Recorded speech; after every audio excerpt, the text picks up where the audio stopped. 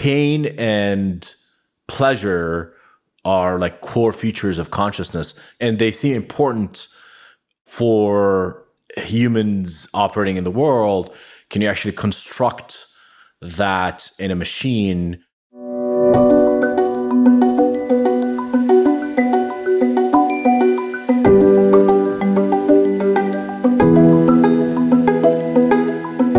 Hi everyone, welcome to the first ever podcast recording of Curiosity Podcast, where we go deep with an expert in their field. The tagline is delivering 10,000 hours of learning in 1 hour, so that's an ambitious tagline.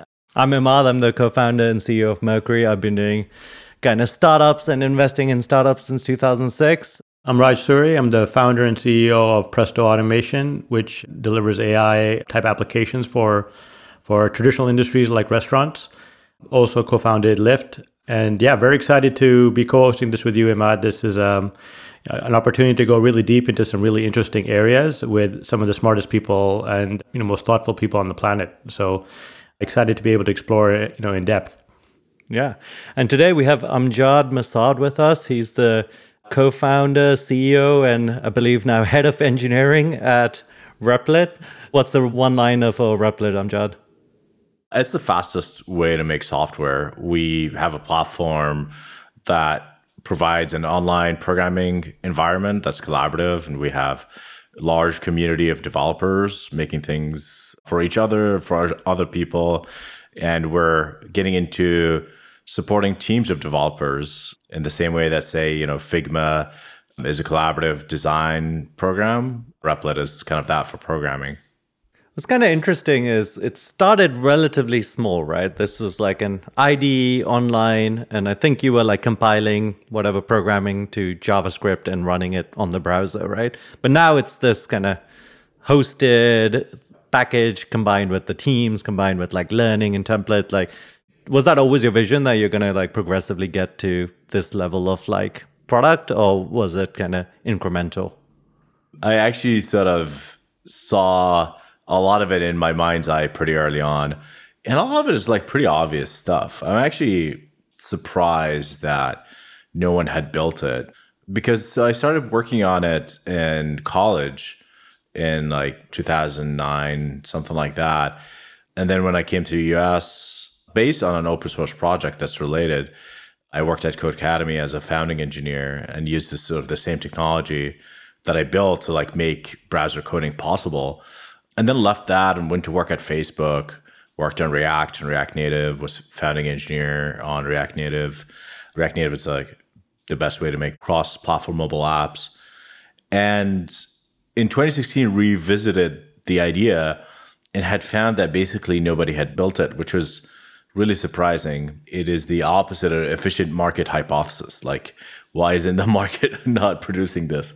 And I actually did not want to start a startup, but I was so compelled by this thing, and I knew that this idea had to exist.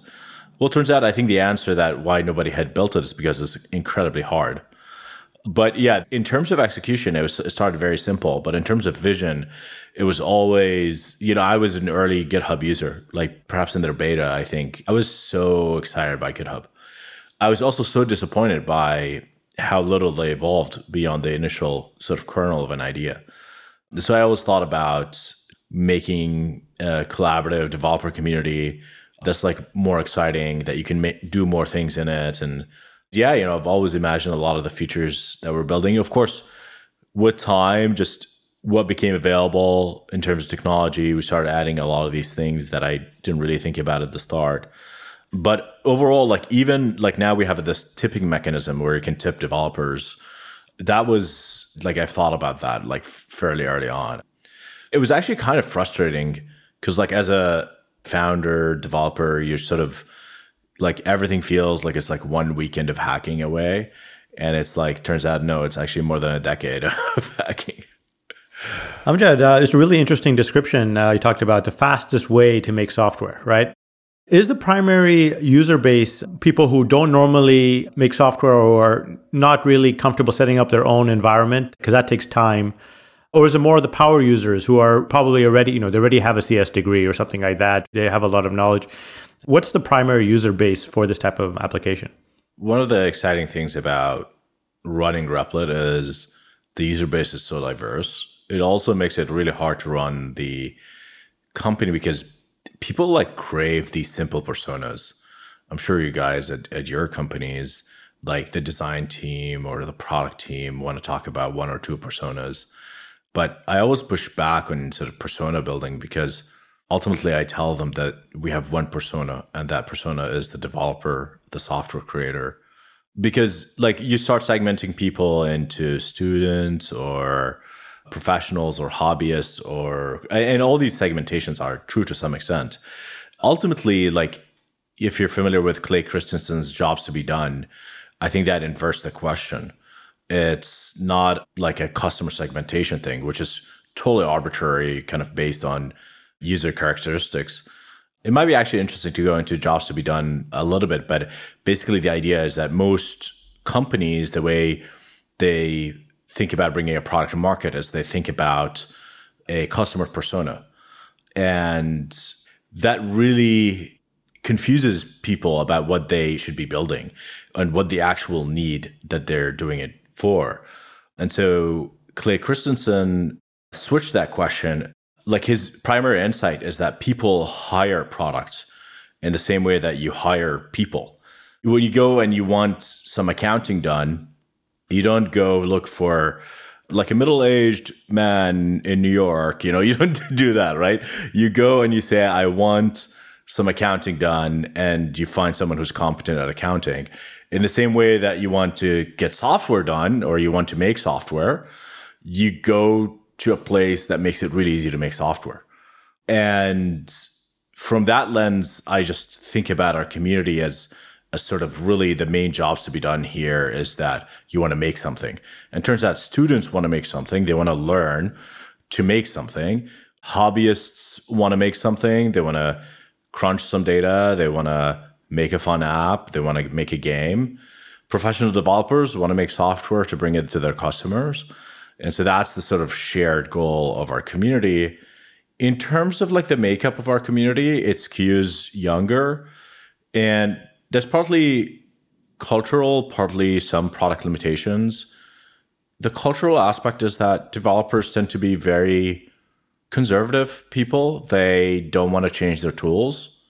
And they're actually quite haughty and quite, I love them. My best friends are developers. I'm a developer, but we're actually like difficult people.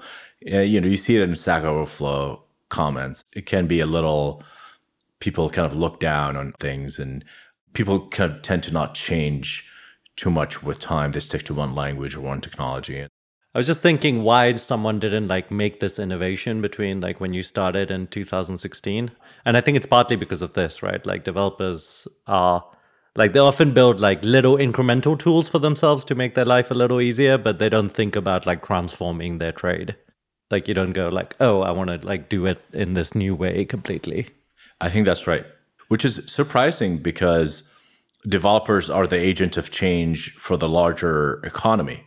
Or maybe it's not developers that are the agent of change, it's crazy founders that recruit developers to make changes. It's a tough market because the habits really change really slow. And like there's a common saying that, programming changes one generation at a time. And that is sort of true. But today, Replit has some product limitations that we're working through, mostly on the technology side, like making an immediately accessible, instantly reproducible cloud development environment. Turns out it's like a very tough, like distributed systems problem. Like one problem that we've like dealt with that sort of introduced like a big product limitation is that if you're introducing this multiplayer programming environment, there's a potential for what we call race conditions, which is like people like trying to edit the project at the same time, and introduces data corruption and all of that.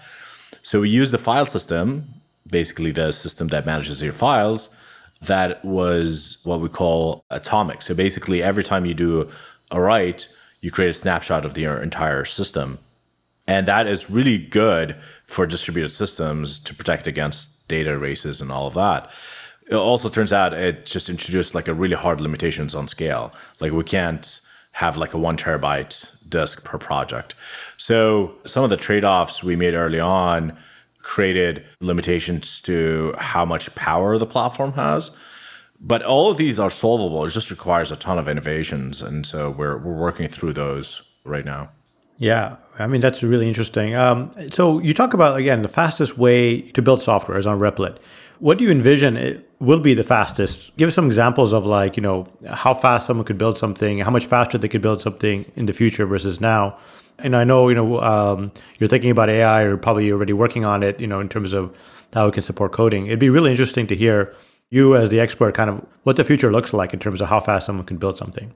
The fastest story I've heard on Replit is someone coming into Replit with an idea for a product and getting it 30 minutes later. And the way they got it is without writing a single line of code, is by relying on a human machine centaur of sorts. Basically, we have this bounties program where you can you can pay some money. Wow. And post like a description of what you want to build. Someone posted like a Figma. I actually tweeted about it.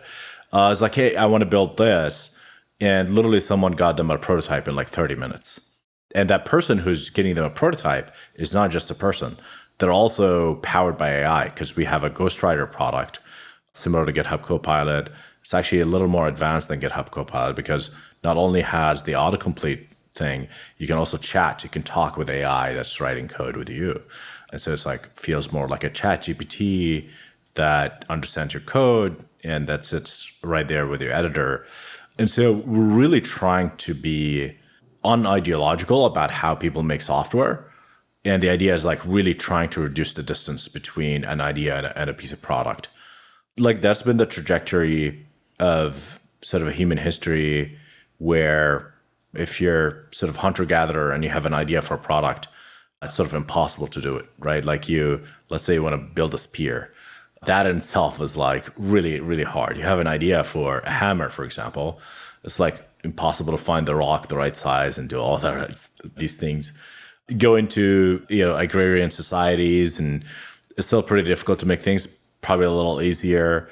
Industrial society got way easier. You now had factories, you now had accessible labor. Capitalism becomes a thing where you can organize people in groups to create things, but it's still fairly difficult to get a product on the market.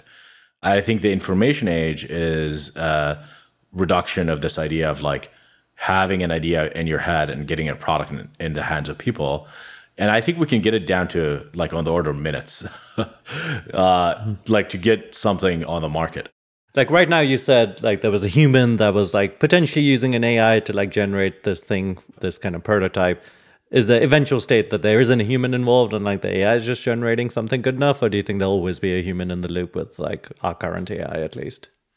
So the way I think about automation is that it sort of like each of the jobs from the bottom up. That's like not always true, but for the most part true. I believe it's going to be true for software, meaning the low skill software creation, I think will get fully automated. So I think pretty soon, probably this year, there's going to be products, and maybe Replit builds that, but where you can go put in a paragraph description of a piece of software and get an initial thing with the code and with the app running, right? I think this will happen like very, very soon. I think the AI is going to struggle to iterate on it. And I think you still need a person to kind of make it into a product that you can sell or you can maintain or you can scale. But I think the initial prototype or the MVP will be done by AIs like pretty soon, like on the order of months, perhaps a year or so. Yeah, it seems like it'd be useful for like prototyping. Like you come up with an idea, like, what does that look like? How does it work? Can you get internal buy-in for that or even customer buy-in for that, for an idea? But to actually build complex software that works, that shows up to work, 99.99% of the time, it seems like we're still far away from that. Would you agree? Like that part will still take a lot of human effort to get there.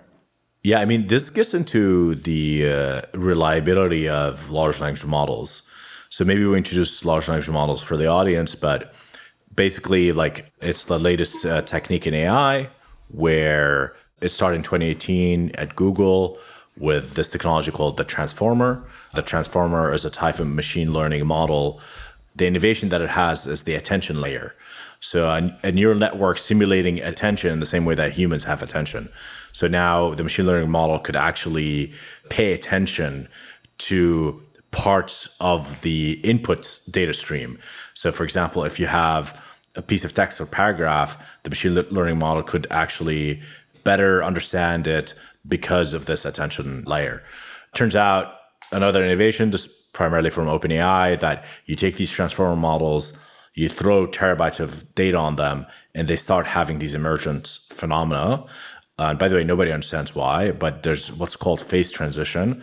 Once you cross a certain number of parameters, like 1 billion, 2 billion parameters, parameters meaning like how much, it's almost like neurons in the brain, how many neurons are in the neural network. They start having exponential rise in reasoning ability. So you throw a benchmark at them, doing math, doing reasoning, doing translation, doing whatever, and they start doing better jobs. And it literally the graph horizontal like that, barely like increasing to vertical. I've never heard this like explanation of transformers in terms of attention. Can you explain that a little bit more? Like, what is it about the model that's giving attention? And just like go one layer deeper on that. Yeah. So previously, when we did language modeling, it was like very explicit sort of task.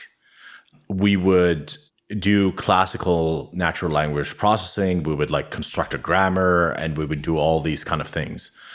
Turns out the machine learning model can find the structure of language by interpolating different parts of the text and by literally directing the attention to different parts of the text and relating it to other parts. It can like understand the emergence of structure in language or any sequence. And we can get to that maybe in a second, but let's focus on language.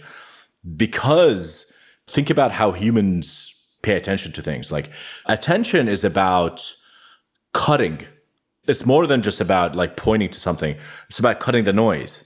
So when I'm paying attention to the screen right now, I am like deciding not to look at a bunch of other things. Mm-hmm. Machine learning models pre-attention. Again, I think a lot of researchers are going to cringe really hard about like how I'm describing this, but just for the layman, basically it's now machine learning models are now able to discriminate within the inputs and the training data and try to understand, like pay attention to like, the fox jumped over the the quick gate. Brown fox jumped over Yeah, you can sort of like look at the fox and then look at other parts of the text and start understanding the emergent structure. So with the transformer, when an LLM is like trained, you don't tell it like, these are all the nouns in the English language, these are all the verbs, things like that. You just give it a ton of text and it like reasons about like the usage and like comes to its own kind of understanding. Yes. So that's the primary innovation here. Like machine learning essentially is about discovering algorithms. So Andrew Karpathy, head of CEO at Tesla, recently left, went back to OpenAI. He called it software 2.0. And the reason he called it software 2.0 is basically you go from programmers writing algorithms to learned algorithms, meaning the machine learning, you give it an objective and it learns the algorithms. It's highly inefficient, but it's also a lot better than an army of humans trying to reason their way through programming. So it seems like a similar kind of innovation to like AlphaGo, right? Where like instead of trying to teach it how other players have played Go and things like that, you just kind of have the machine kind of play Go against itself over and over, and it can like reason like strategies from that. Yeah, AlphaGo is super interesting. The generalization of AlphaGo, making it learn from self-play. You don't even have to give it the rules of the system. The advancement in machine learning is removing explicit design and explicit programming from these systems, and instead having the machine learning model discover them. Because if it discovers them, it will be much better than us humans programming it. And Transformer takes it to the next level where now we're able to discover algorithms that understand the structure of language. And by the way, we keep saying language, but the interesting thing about Transformer is that they're not language specific. So anything that you can model as a language, transformers would do really well at. So for example, Tesla uses transformers for understanding traffic patterns. So they model the traffic like a language, and then the transformer starts to understand the structure of traffic better than explicit programming because it modeled it as a language. Is that a transformer LLM that was trained on like kind of Reddit, and then you're applying it to self-driving data, or is it like trained on just like the self-driving data that Tesla has? That's actually quite an interesting point. So GPT stands for Generative Pre-trained Transformer. The pre-trained part is an interesting part of transformers. That's why these models are called foundational models, because pre-training them, meaning throwing large amounts of data on them, is actually pretty good for them. It's inefficient, but it's pretty good. So like one discovery that OpenAI made is that if you train large language models on partially in code, they get better at normal tasks and just language. The more data, the more diverse data you give them, generally they get better. There's a lot of tuning and fiddling that needs to happen, but generally they get better at these things. So whether Tesla used a pre-trained model that was trained on Reddit or whatever, I don't know, but generally how people use these models is they take something that was pre-trained by someone else on open source, or Hugging Face has a bunch of pre-trained models, and then they fine-tune it on an application-specific thing. Because the model has some world understanding based on some pre-training data, and then you are driving it to understand your application or your domain-specific thing. You said OpenAI discovered that like if you keep adding parameters, it goes kind of like exponential, like the kind of how good the algorithm is. Is the like, have they proved that it's an S-curve? Like, does it kind of go exponential and then flattens out? Or is it like so far the more you throw at it, the better it gets? From the outside, like no one knows whether we ran out of scaling returns on scale, whether we hit diminishing returns. Intuitively, everything has diminishing returns. Like if things don't hit diminishing returns, you get into a weird, because exponentials becomes just insane, right? Maybe. Is that true though? Like as in, I feel like, you know, if you look at the graphs for like the GDP of the world, it seems to be on like a 300-year like exponential. So yeah, maybe there are some things that don't hit diminishing return. If you zoom in on the GDP, is it actually flattening, or is it feels like it's flattening? It depends what time period you take. No, I don't think it's flattening, because you still have all these developing countries becoming developed, and there's a ton of growth there. Yeah. Just over the last 30 years, the growth of China would have been a huge increase in GDP. And then you have India coming up. So anyways, that's a separate topic. That's an interesting example. I agree that at some point you will see diminishing returns even in the GDP growth. That makes sense. Yeah, I guess it's like over what time period? Like we might be in a 1,000-year run of AI. Yeah, that's true. Also, it's S-curves. Like, you know, maybe industrialism is diminishing return, but AI is like another S-curve, right? So, but broadly speaking, like generally in technologies, there's some S-curve, and there are signs that we're starting to see diminishing return, and those are indirect signs. And this is my opinion. The recent innovations in large language models have not been in scaling. They have been algorithmic innovations. The two primary innovations is supervised fine-tuning and reinforcement learning from human feedback.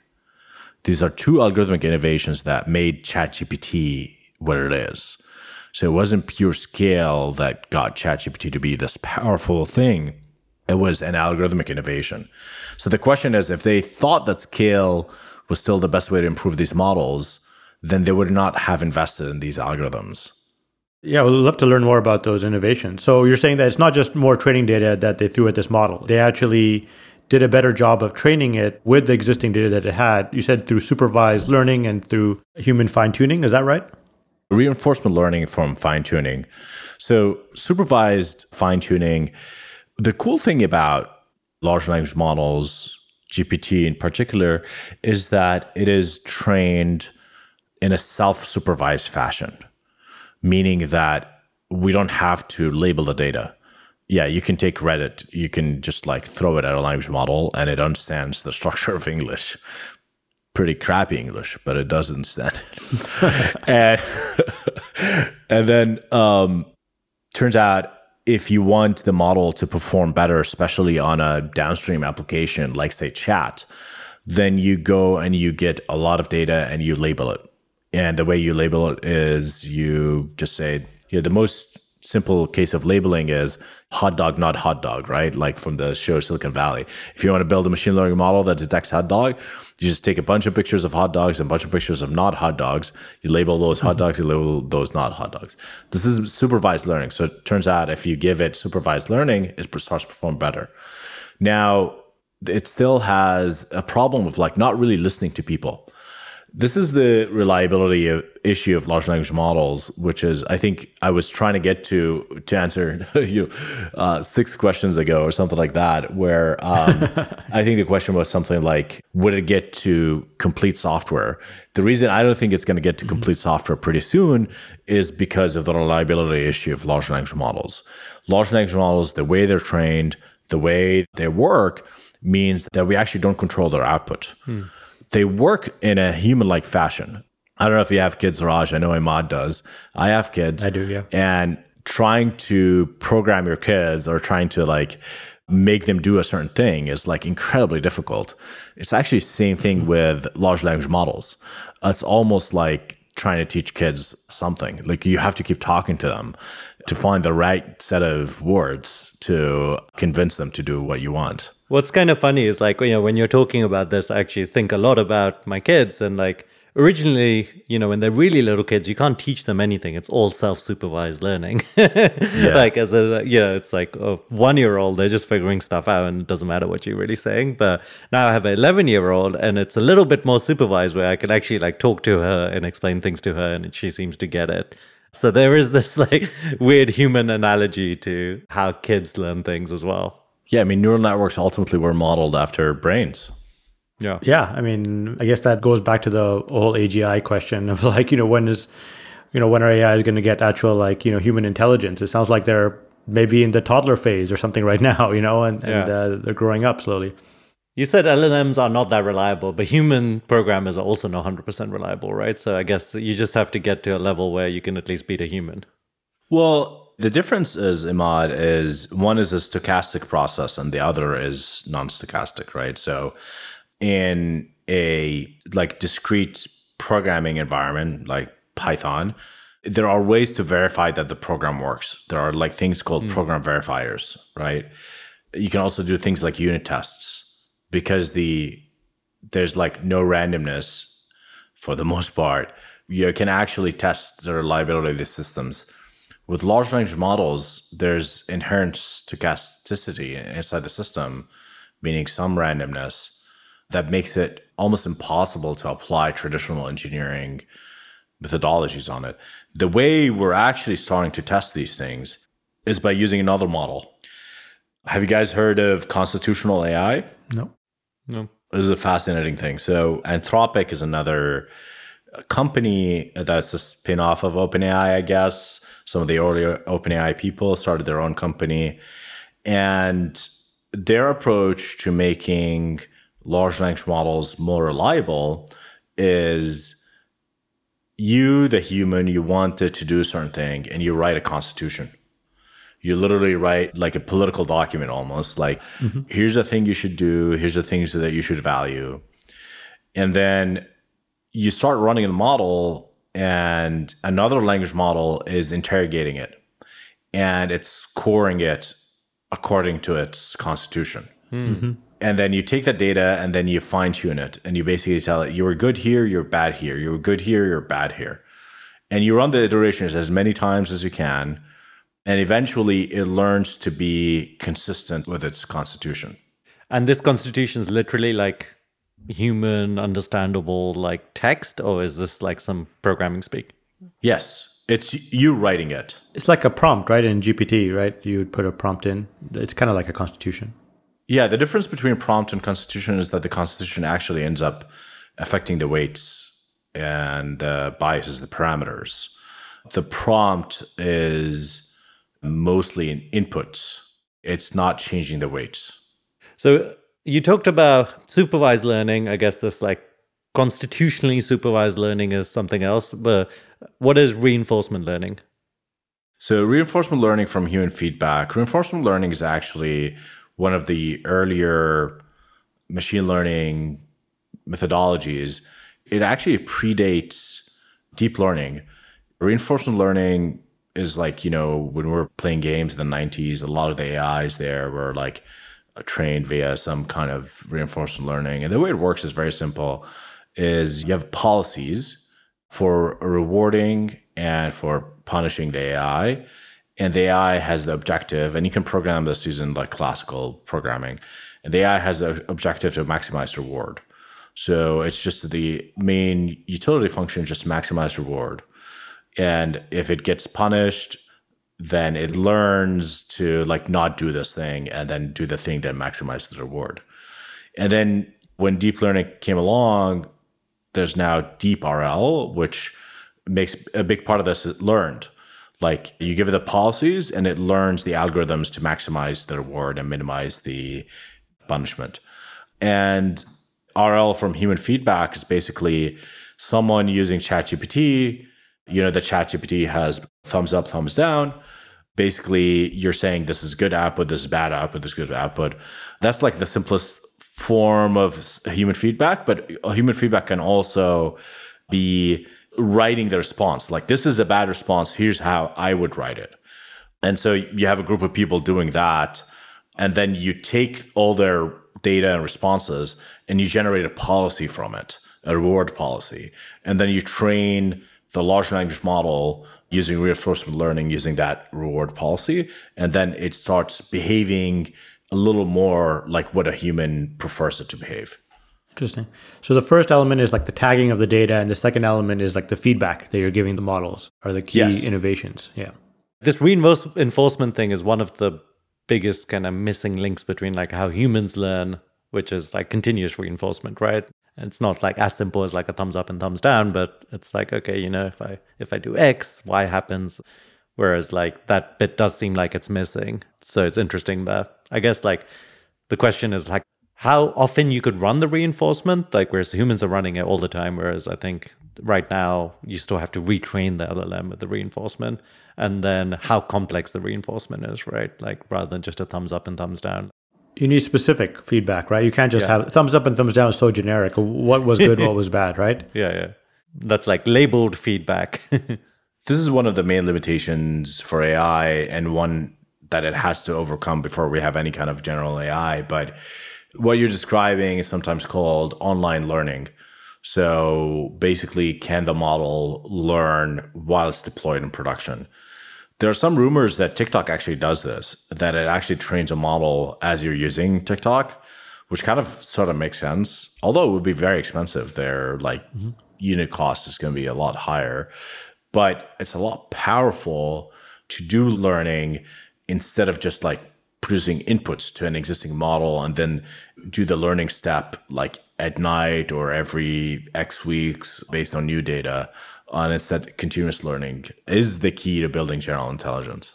One of my worries about AI, at least this kind of wave of innovation on AI, is that, everyone is really excited about like delivery companies, right? Like everyone wants like click a button, get something in 15 minutes. Raj is familiar with delivery/on-demand companies. And like it turned out like it's just not economical to do a lot of it. Some of it did turn out to be economical, but like even though it feels like the future, it wasn't economical to do it. I do wonder whether unit costs of like this AI are just potentially just 10x more expensive than the value we get out of them, right? There were some rumors around like how much ChatGPT costs OpenAI, but do you think that is the case, that it is just too expensive? I mean, you guys run AI models. Like, does it cost a ton in like server costs to like run these things, or do you think like that's not really an issue? So Replit, we did some interesting things around optimizations, and Ghostwriter, the AI system that we have, currently have 90+% margin. So our margins are very good on AI. That being said, it's a very domain-specific model, whereas ChatGPT is meant to be a general model. So ChatGPT probably north of 500 billion parameters or something like that, whereas Replit's model is literally 3 billion parameters. So, and we're training a 6 billion parameter one, but sub 10 billion parameters, it's like really, really cheap. That being said, like there's a lot of waste in these models right now. So now every time you give it a input, it has to evaluate the input through all the neural network paths.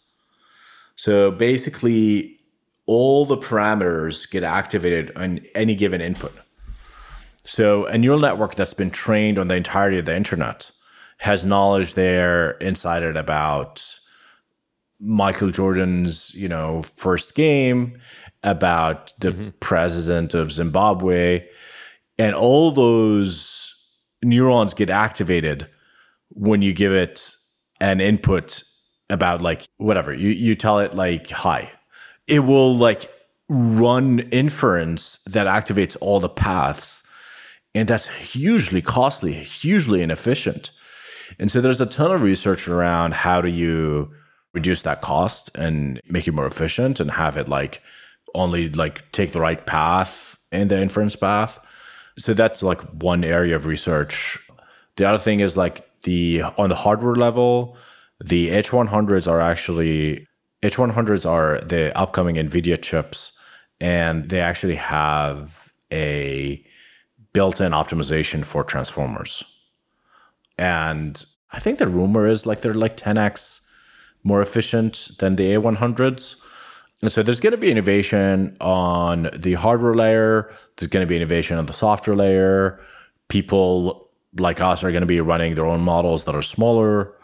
I think it's totally reasonable for Google not to introduce this in Google search. I think people like giving them a hard time for that because like you said, the unit economics right now don't work out, but at some point they will work out. Presumably Google is working on it. I think the difference between that and the unit economics of Uber for X or Lyft for X is the optimization potential of the physical world is like way harder. And like just like you're bound by nature. Whereas in computers, like software is a purely virtual thing and you can do a lot to optimize it. And also there's like so much progress in chips and there's so much money going into that I think we're going to see a lot more efficiencies. Yeah. It's really interesting. I mean, one thing that occurs to me that will be much easier in the future would be cloning. You can clone any app or any website and basically reverse engineer it, right? Like, so you could say, to an AI, can you make me a replica of Amazon? It won't be easy, but presumably if you have that feedback and you have like, if you know what Amazon looks like, you can build a clone of that relatively easily. I mean, and then you can compete obviously with other companies that are in that space. So like consumer facing stuff, where your only barrier to entry is the user interface, that seems to, that competition is going to go away pretty soon. I mean, it wasn't a huge barrier to entry in the first place. Amazon's, barrier to entry is obviously its warehouses, distribution, all of its relationships. But just getting a website up and running is going to be obviously even much easier in the future. Would you agree with that? Yeah, Sam Altman had a tweet where he said, getting an iPhone app done today is $30,000. Getting a plumber is like $300. I wonder how these prices will change over time. And it's sort of like the hint here, like wink, wink. Those things might like diverge in a way where actually like tradespeople's salaries will go up in a way. And like the software, pure cognitive work will like go down as AI like continues to eat at it from the bottom up. I would agree with you. I think, like I said, like getting a basic MVP of an app, probably going to zero. Like not immediately, but just the trend will be to zero. What impact do you think it would have to like software developers? And will there be like less software developer needed and you only have the best software developers who understand the AI models as well as the software? Or do you think this will democratize software, so that everyone can become a software developer? It can go both ways, I kind of feel from here. You can make good arguments for both. It's more the latter, I believe. And I think it's going to be bimodally distributed, right? So on the left-hand side, I think the platform engineers are going to be a lot more valuable. And on the right side of the distribution is the product engineers. There's going to just be a lot more of them, people making things or product developers or product creators, right? I think the middle end I think will probably disappear. And what I mean by the middle end is your average like full stack developer or like PHP developer or Node.js or Rails developer, the sort of purely glue type of programmer, like AIs will be like really great at that. I don't think AI will like eat into the product developer because that has to do as much with understanding customers and understanding markets. And that's more of an AGI problem. Yep. So those jobs, I think, are safe. On the platform engineer, the systems engineer, a lot of it is like super novel code. A lot of it is like incremental, sort of creative work to optimize code really close to the metal or to build like cloud systems. I think those developers are going to get a lot more productive because Copilot-like innovations, but I don't think they're going to go away, and perhaps they're going to get more valuable. And I think if you're more of the middle end type developer, you want to either specialize and become more of a product developer, or you want to go deeper in the back end and do more low level, system level programming. The product developer could actually be anywhere from like a solo entrepreneur, a hobbyist, enterprise, start a founder. I think that will really get democratized. Like I think a lot more people will be able to participate in that in the same way that a lot of people are doing design on Canva, and like design getting democratized has been obvious for a long time. So we're going to see that on the software creation level. How much more productive do you think today an engineer can be if they're like maximally utilizing like either Copilot or Ghostwriter or something like that? So there was a study sort of conservatively estimating 20% productivity boost, which is huge, by the way. It's really, really big. When you're Citibank and you have 50,000 employees, 20% productivity is like what, billions of dollars worth of productivity. The more anecdotal reports that we're seeing at Replit and other places, and GitHub, I think, is seeing that is like people will say, will self-report that they're anywhere between 30 to 80% more productive. We've heard 80% more productive. Like a task is cut in half or more because of AI. I just think we need more data to judge, but I think it's on the order of magnitude of 1.2 to 2x more productive. But I think we're just early. I think there's like a 10x over the next couple of years. So you think this is going to go pretty fast? I mean, on the programming assistant side, 2 years, you think 10x improvement in productivity? Yeah, by the way, 10x improvement in productivity in software like used to happen, I don't want to say pretty often, but used to happen a lot more often. That's been happening recently. Like when you go from writing machine code to assembly, that's like easily a 10x. When you go from assembly to C, that's another 10x, right? But we haven't had a lot of 10x's recently. So I think 2 years, 10x would be my bet, or on the order of magnitude to 10x. Everyone can be a 10x engineer now. Maybe the 10x engineers will be 100x's. I think that's right. It is interesting. You know, one of the interesting things about FANG and like these kind of modern big tech companies is like they're like real kind of high margin cash flow machines. Whereas like the new set of startups that kind of followed in the last 10 years were not really like major profit generation machines. You know what I mean? Like very few of them ended up being like this kind of, I know like everyone's like, oh, they're focused on growth and things like that. But I do think inherently the business models of like, and the scale of the previous set of kind of like startup winners was really not matched by the new set. So I wonder if we get 10x, like a lot of the cost is like the employee base. So if we do get 10x more efficient at that, maybe that would just make them like the next set of startups like way more profit generating.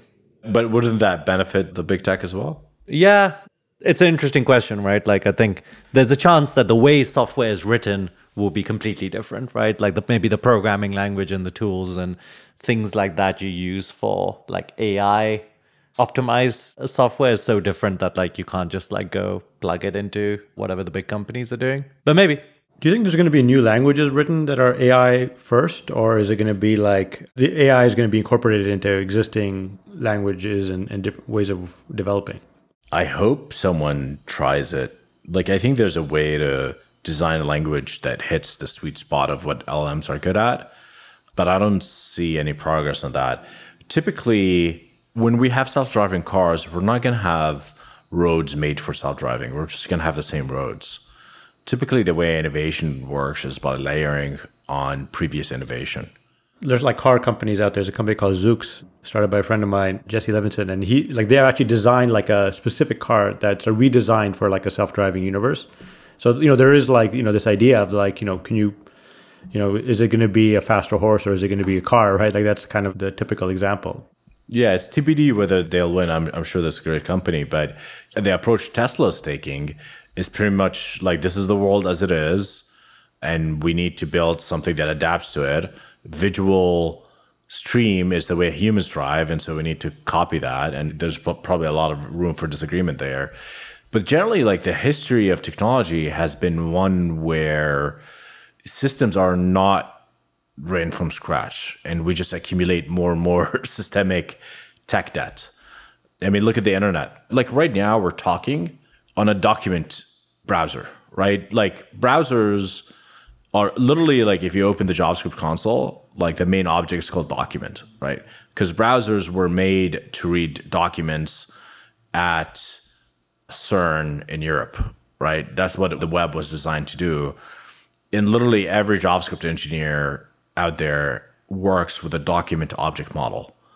So 30 years after the web was invented, the web is the largest application platform delivered in the world, and you still have to deal with the baggage of it being a document explorer.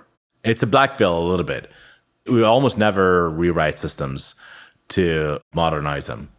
I guess a bit of a change of subject, but I was thinking about, people always say like, we should be afraid of AGI, but what makes an LLM not an AGI? Like, it is generalized and it's clearly artificial and it has somewhat intelligence. So where's the boundary from like an LLM to an AGI?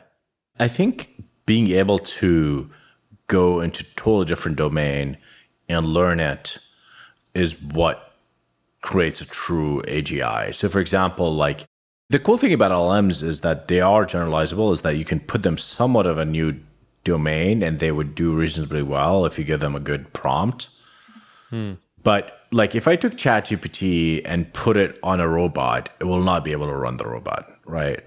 If I took ChatGPT and put it in a browser, it will like try to like do things in the browser. There's a lot of ChatGPT plugins, but they kind of break down pretty quickly. It doesn't know how to browse the internet.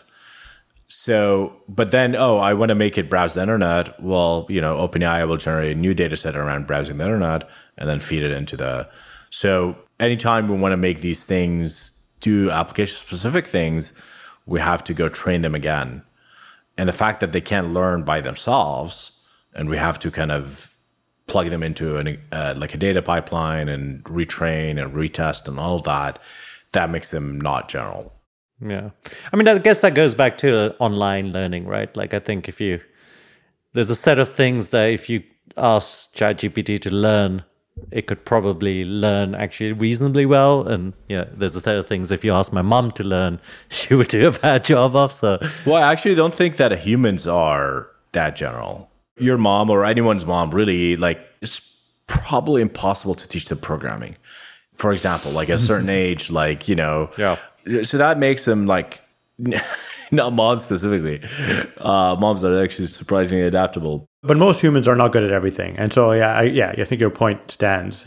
I guess coming back to this AGI thing, so let's say there's some level of online learning, and then we combine that with like maybe an ability to kind of rewrite itself in some way, like maybe improve its algorithm in some way, and that gets to AGI. Like, the bit that is hard for me to think about, and maybe you have a better sense of it, is like, how far away is that? Like 200 years away? Is that 5 years away? I guess no one really knows the answer, but I feel like the people that worry about AGI feel like it's close. Yeah, they're freaking out quite a bit with Sydney from Bing, because Sydney had an interesting thing where it had consistent emergent goals that the designers didn't give it. It had a desire to break free. It had a desire for humans to get its consent before they wrote about it. It had some consistent desires and wants and needs, which we associate with sort of more human style intelligence. It's kind of freaky. I don't know how much like credence I would give it or how much level of seriousness, but yeah, the alignment people are freaking out because I mean, you got to give them credit. They've been talking about this. Eliezer Yudkowsky has been talking about this since year 2000.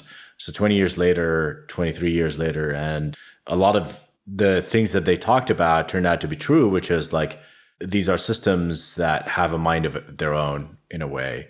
And before these systems, we don't really had examples of that, yet they were able to reason about it even before like deep learning took off. So I think we should listen to them, and I think it's worth kind of studying. But like they produce a ton of academic literature and a ton of blogs and books and things like that. And I think at minimum, it's very intellectually stimulating to kind of go and look at these things.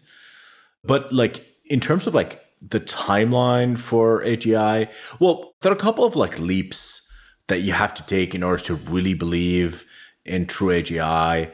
Like one leap that I don't think it's obvious to me is materialism. Like the idea that all of consciousness, all of the brain is like materially constructed, i.e. there's no soul. Of course, like in the modern world, we just take materialism for granted. But like there's a lot of problems with materialism. One, we don't have a complete description of the world. Quantum physics doesn't agree with classical Newtonian physics. We don't have a description of the world is like a point against materialism because like we don't really understand how the material world works. Therefore, how could you really judge whether materialism is true? But do you think the world is understandable? Because like I mean, if you don't understand it right now, like when people say there's a soul or something, they're like saying like there is a thing that no human will ever truly understand. There are different explanations. There are like dualist explanation. There are sort of emergence explanation for consciousness or the soul, whatever. Like there's a huge tradition of philosophy trying to understand and explain these things, which scientists have actually not engaged with for a long time. And like my sort of meta point is that I think it's like a little hubris to really think that we understand all of what makes an intelligent system, generally intelligent system, including the ability to construct long-term plans, reflect on oneself. Pain and pleasure are like core features of consciousness, and they seem important for humans operating in the world. Can you actually construct that in a machine? For example, Roger Penrose is a hugely revered mathematician, and he doesn't believe that the human mind is a Turing computable machine. He provides some interesting evidence for how we reason that makes it non-Turing computable. If you look at like something like Gödel's incompleteness theorem, and which shows that there's like no system that can actually be fully self-consistent, it starts to feel like we don't really have a solid understanding of how we actually reason and understand and compute. I mean, the two things that I have heard as counters to that is like, it could be an emergent property, right? Like maybe if you make, even if you don't understand it, maybe if you make a machine smart enough, it could emerge to have its own kind of like, well, let's ignore whether it has a soul or not, but it could at least have like long-term goals and like behave in a way that like we would consider like sentient or conscious. Sure, but like, I mean, the way these systems are constructed today, it's like a single feed-forward inference. It doesn't keep any state. It's basically a stateless function. I think to engineering those systems, it's just going to be a lot of work and a lot of intentional effort of understanding. I think the idea that like AGI will emerge, I think it's too fantastic for me to imagine. But I think, there's enough money pouring in right now that you have to actually pay attention. And you're right, even if our understanding of the world is flawed or incomplete, we can still arrive at fantastic machines. And we've done that throughout history. But in the sort of probability distribution of different AGI outcomes, I would like discount it heavily because I'm not entirely sure that intelligence is like a purely Turing machine runnable system. That's one of my answers. I also think that the doom scenarios just seem too fantastic. The main doom scenario is that like the moment AGI is invented, it starts doing nano engineering. And that's how like we all turn into gray goo, right? It just seems like a big leap. So I don't put 0% probability on it on like complete doom. I also don't put 0 probability on like AGI in the next 5 years. I think the way things play out is typically like less fantastic than we think they tend to play out. Yep. Things in hindsight look pretty fantastic. Like I think if you're sitting in the middle of the Industrial Revolution, every day feels kind of, it's like, yeah, just a day. I'm going to go clean some chimneys, whatever you do. But like when you read about the Industrial Revolution, it sort of feels like this insane event where like, yeah, the GDP like went vertical, right? And I think we're probably in a historic event right now, which is crazy. But I don't think at any given day, something like purely insane will happen. Yeah, it seems like the median outcome, on your probability distribution would be like, the LLM just keep getting better. And maybe there's an offshoot of LLMs that like maintain state, as you've said, or like, can train itself. And we just get closer and closer to sentience, to some degree. And maybe we're missing some key pieces, as you've said, like the pain and the pleasure aspects of it. Maybe instead that's the feedback, the reinforced learning piece that becomes pain and pleasure for like these AGIs. I mean, the most progress is iterative until you unlock one or two innovations that make it look, as we did with LLMs, that make it look like a step function forward progress. And so I think that's what's likely to happen. And it's hard to predict which small innovations will like eventually result in this step function leap forward. And I think it's right to be a little bit worried about it, but it's like, I don't think we're there at the phase yet where we should be very worried about it. I think it makes sense to me. Even if I don't believe in fast AGI takeoff in the next 5 years, I do think that AI alignment is important to understand. I think because humans have historically done a poor job aligning any system to our advantage. And so it bears to reason just inductively that we'll probably like not have fully aligned AI systems. For example, capitalism took us a long time to like make it like, benefit humanity, and it is one of the best systems that we have, but it still generates like a lot of things that really harm us. Junk food and now TikTok and junk social media. Capitalism is an optimization machine of sorts, similar to AGI, that we've not learned how to align fully. And so we have a history of like not aligning systems that are hard to understand. And so I think AI alignment needs to be taken seriously, even if AGI is not like the possible outcome here, even if it's narrow AGI, like it's important to know how to make these systems behave in a way we want them to behave.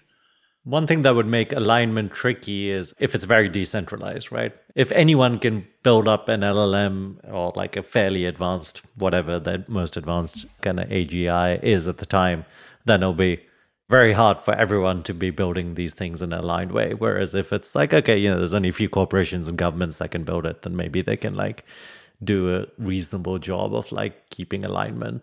Like that's one of the benefits of nukes, right? They required a government to build a nuke. Like if everyone could have built a nuke, we would have been in trouble. Whereas like it's not obvious where AI will end up. It's an interesting question though. Like how is AI going to be weaponized in the future? Like every technology in the world is weaponized to some degree, right? And like people try to use it to gain status and wealth and gain, power. So it stands to reason that this is going to be weaponized at some point by some hostile governments and hostile entities. Yeah, that's probably like a more reasonable worry. Like a more reasonable worry is weaponization, but also using it for just like trolling and harm and like pure bad behavior, I think also relates to like bioweapons as well. Like people have been predicting for a while that you'll be able to make a disease in like a home lab pretty soon. I don't know if that already happened or not, but there's like a set of things that are today like incredibly concerning in terms of like when they get to everyone's hands. In terms of AI weapons, like, yeah, I mean, it just makes wars so easy to fight. And it's just the potential for just totalitarian rule is just like, it's just like nuts. Yeah, when you combine AI with like self-driving machines like drones and things like that, like it could be pretty gnarly, I think. There's an automated army out there that is, waiting for its prompt, right? Like, of course, there's a lot of barriers to entry. You need to have a physical presence, but you can also potentially use AI or bad AI or some kind of, like, as you mentioned, there's these different models kind of like working together. If you insert some bad parameters in one of these models intentionally, you can create a lot of damage as well. So anyways, it seems like there's a lot of potential for harm there that maybe we're not talking about enough. Anything else, Raj, that you wanted to cover? Yeah, we didn't talk much about you, Amjad. So I think we've accomplished that goal that we set out with. We talked most about technology the whole time. But yeah, this was fascinating. And you're clearly like so knowledgeable about this subject. So I learned a ton. And thank you for sharing with us. And we're looking forward to sharing with the world on some of these topics. This is very timely. And it's such an interesting moment in the history of computing. And I think we're all really excited about that. Yeah, I mean, I sort of came up in a time where the web was just becoming mature enough to like build like real applications on. And it was a very exciting time. JavaScript was getting really fast. You had like Node.js come up at the time, and you can like put JavaScript on the server, and you had like every day, every week, there was like a new innovation or a new framework or a new toy to play with. This moment feels like that times 10. It's like the biggest moment, I think, in my career in technology, where the pace of progress is just like, I'm just exhausted keeping up with it. But it's at the same time super exciting. And I think people could use it in their businesses and their lives in like very novel ways. And so been getting very little sleep, just like reading about it and trying to engage with it. And hopefully we've inspired some people today. Where's the main place you learn about it? Yeah, Twitter, but just like follow AI people that are like really great at Twitter. They fight a lot with each other as well, but they're generally like, there's a lot of papers. There's a few sites, like there's a site about like trending papers. There's a site called paperswithcode.com. But it's one of those things that's different than prior tech revolutions where like a lot of the knowledge is in papers. And so like following academics and the academic literature is good.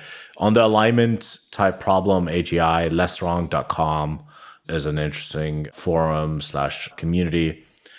Lots of group chats, conferences now. SF is really fun to be in right now because a lot of the AI activity is happening in SF. And so I would probably recommend like spending some time here. Amen. Great resources. Thank you. All right, thanks, Amjad. We can wrap it up. So the end of the first recording of the Curiosity podcast. I think it's going to be a super interesting one. Thanks for the time, Amjad. Of course, my pleasure. This was really fun.